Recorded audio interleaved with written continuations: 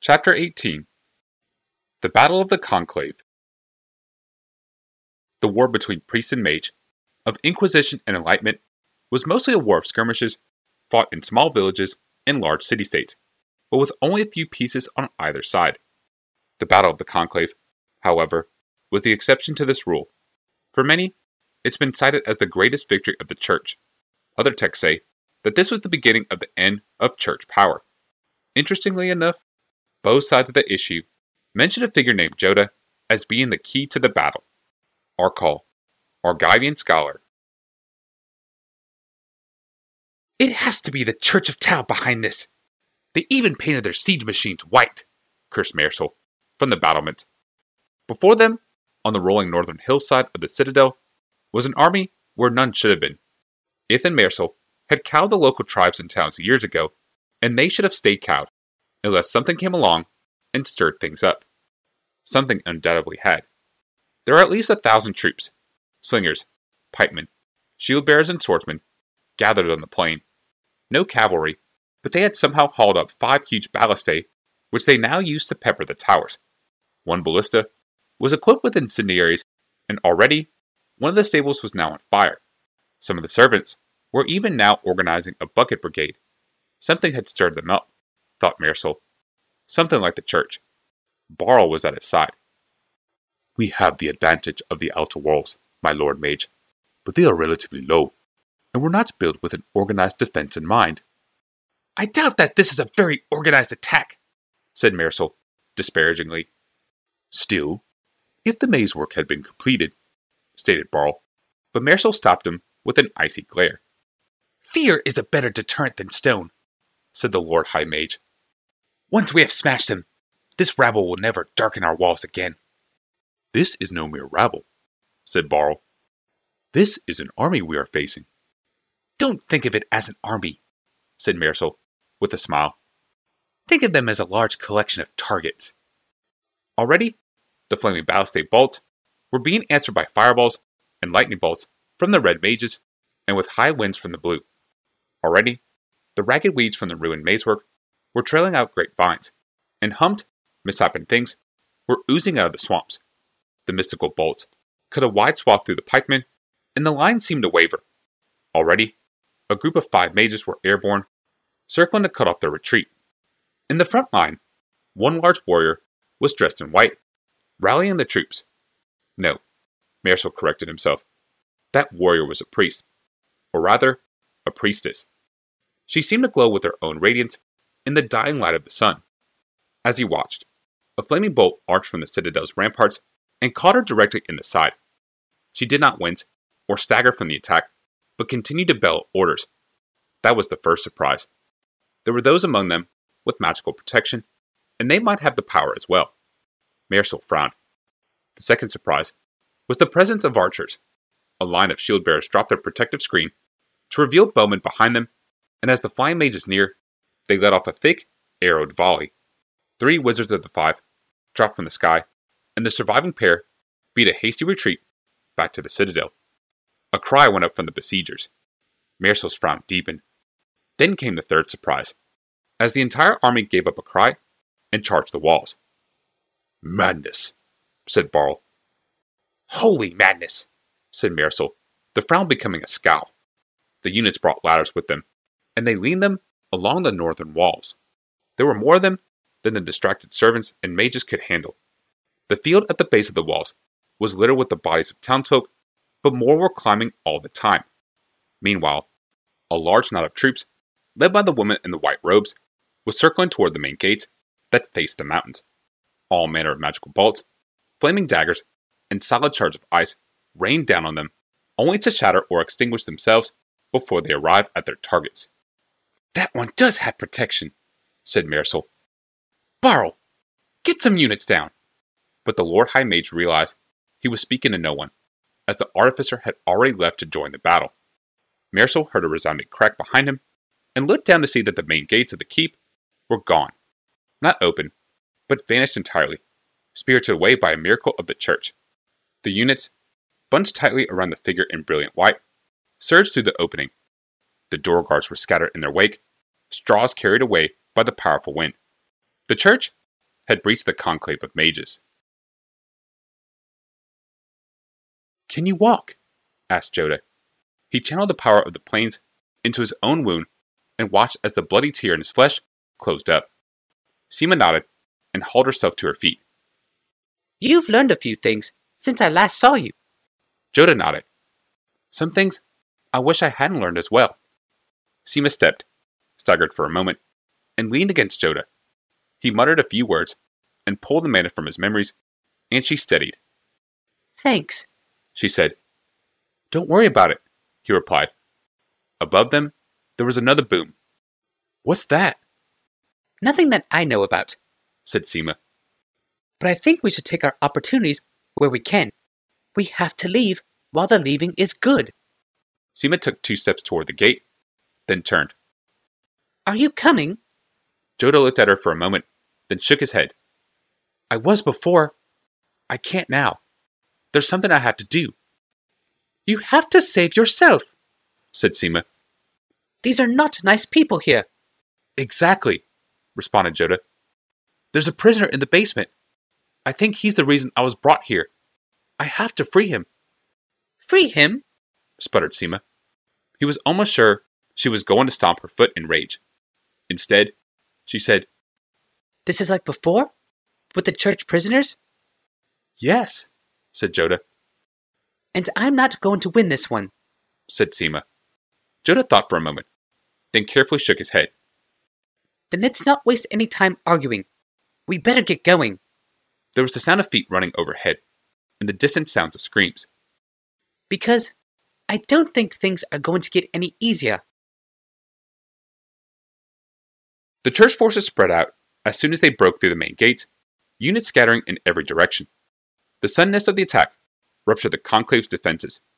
Those mages who were caught by surprise were overwhelmed, unable to use their abilities before being swarmed with loyal, church-fearing townsfolk. Some wizards fled entirely in the face of the attack, running for the few boats on the island side of the citadel. Those who reacted quickly enough to have some form of defense managed to first halt their assailants' charge, then to destroy the townsfolk. The walls were scorched with magical energy, and the tapestries along the main hall were already smoldering from the battle. Sister Betsy, not needing any eyes to see the evil in her foes, led a squad down one of the opulent hallways. As her force passed, it paused only to tear down the wall hangings and paintings and tip over the sculptures. At the end of the hall was a single man carrying a crossbow. Despite his small size, he had the aura of being a large man. The sight of the weapon brought the small squad up short, and they clustered around the sister. The sister sniffed the air. I sense no magic about you, she said. I have none, said the short figure. Then turn on your masters, said Sister Betsy, and beg Tao for forgiveness. I think not, said the short figure with the crossbow. Beneath her bandaged eyes, the sister smiled a gap-toothed grin. You are only one. We are many. You can only shoot one of us. She raised a thin arm to signal the attack. The crossbow twanged 4 times in quick succession. Sister Betsy's midsection disappeared in a shower of blood and flesh. Her squad of loyal followers hesitated, looking down at their bisected leader. Magic crossbow, said the short figure, raising it a second time. Boo! The remnants of the squad fled, shrieking in the opposite direction. Barl set down the empty crossbow, the one that a student had built, and walked over to Sister Betsy's torso. He kicked over the top half and pulled off her mask. Beneath the rag were sightless masses of scarred tissue. I can only shoot one of you, Barl said. So I damn better shoot the right one. The battle had spiraled into 100 smaller battles throughout the citadel, miniature maelstroms of destruction that ebbed and flowed through the halls. Here, a group of pikemen had skewered a mage against the wall, and they laughed as they twisted their thick spear points into his guts. Then another group of similar pikemen stood, turned to stone, as a waif-like nature magus moved among them, whacking off pieces at random with a hammer, giggling as she worked. In one hall, the carpet ran red with mage blood and green with unknown ichor. In another, a squad ran in fear from some dark cloud with hell-red eyes. There were fires scattered everywhere. The thatched roof of the stables the tapestries along the main hall. Through the chaos moved Seema and Joda, aware only of the rumors of war. There was blood on the carpet, scorch marks on the walls, the occasional dead or transformed body. In the distance, there was the sound of blades crashing on each other, then silence, as sudden as the shutting of a door. Joda led, and Seema followed, gathering her strength as they moved on. They climbed up forever, then down a long hallway. Joda paused at a small wooden door along one hallway. Something there? Seema asked. Nothing I need, said Joda, grimly, and pressed on. They moved to the back of the hall, to a dead-end alcove with a stained glass window. Night had fallen, but flames on the parapets showed through the glass. Several of the panels had been broken out, and something large had been heaved out where Marshall's face, depicted in the glass, had been. Joda began slapping at the wall to the left of the window. Secret door? Seema asked. Somewhere, said Joda. Something behind the wall clicked, and the door swung inward. Something tall and hunched, dressed in black tatters, loomed behind it. The thing carried a rune-carved blade, glowing blue. Seema stepped forward, spell ready at the front of her mind. Joda held up a hand. Hold, he said.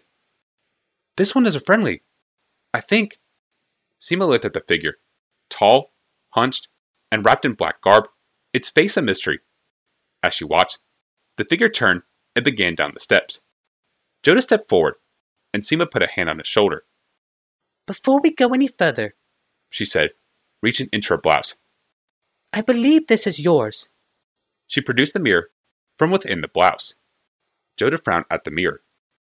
You saved it, and not me, he said at last. In the storm. Seema took a deep breath, then said, I know. I thought you could take care of yourself. And that was because? Joda raised his voice in a question. Because I thought you were capable enough, grumbled Seema. That's all? And Vaska taught you well, said Seema. And you have more potential than any other mage I've met. And yes, that was meant as a compliment. Anything else? One more thing, said Joda calmly. Seema sighed deeply. And there's more than one correct way to cast a spell. And you can breathe any way you want. And you aren't a dunderhead. You're a competent spellcaster in your own right, and I should treat you as such. That's why I had to come after you, and why you had me worried when we fought each other in the arena. Happy now? Happy enough, said Joda. And you had me worried back there too. Good thing you kept the mirror on you. Good thing for both of us, said Seema. Now, let's go.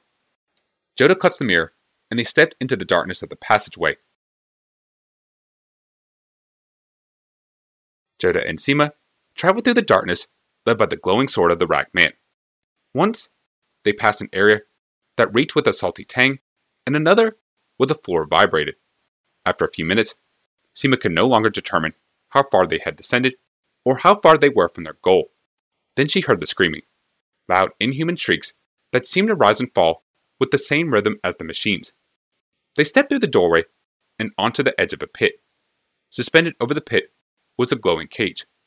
Within it, the emaciated form of a man screamed and pitched itself from one side to another. The very bars of the cage glowed with an inhuman brilliance which traveled up the chains that held the cage and disappeared into the darkness. The figure screamed and threw himself against the bars. They flashed as he struck them, and he bounced away, only for the bars to flash again, where he struck on the other side of the cage. The sounds that the figure made were inhuman, no more than a keening, as the bars lit up around him. The ragman stepped to one side. That's who you want to free? Said Seema. Joda nodded. He doesn't seem to be too... Seema searched for the right word. Stable at the moment. He said that Marisol has been draining his power over the years. Perhaps, with the battle above, that drain has increased. Perhaps, said Seema. I don't think it's a good time to let him out. I don't know of a better time, said Joda. He sat down near the edge of the pit. How? Said Seema. Same way we broke you out of your chains, said Joda. By passing a wedge of infinite thinness between the seams of the bars. He's been bouncing around a lot. Can you do it? said Seema. I have to, I'm afraid, said Joda. Seema stared into the darkness of the pit. Then let me help you. She stood behind him and pressed her fingertips to his temples.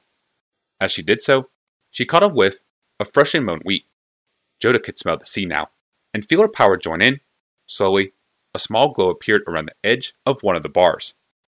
It flickered for a moment, then dimmed, then gained in strength. The rocking of the cage abated as the glowing point became a line, and then slowly etched its way around the perimeter of the cage. It's going to work, muttered Seema. It's going to work.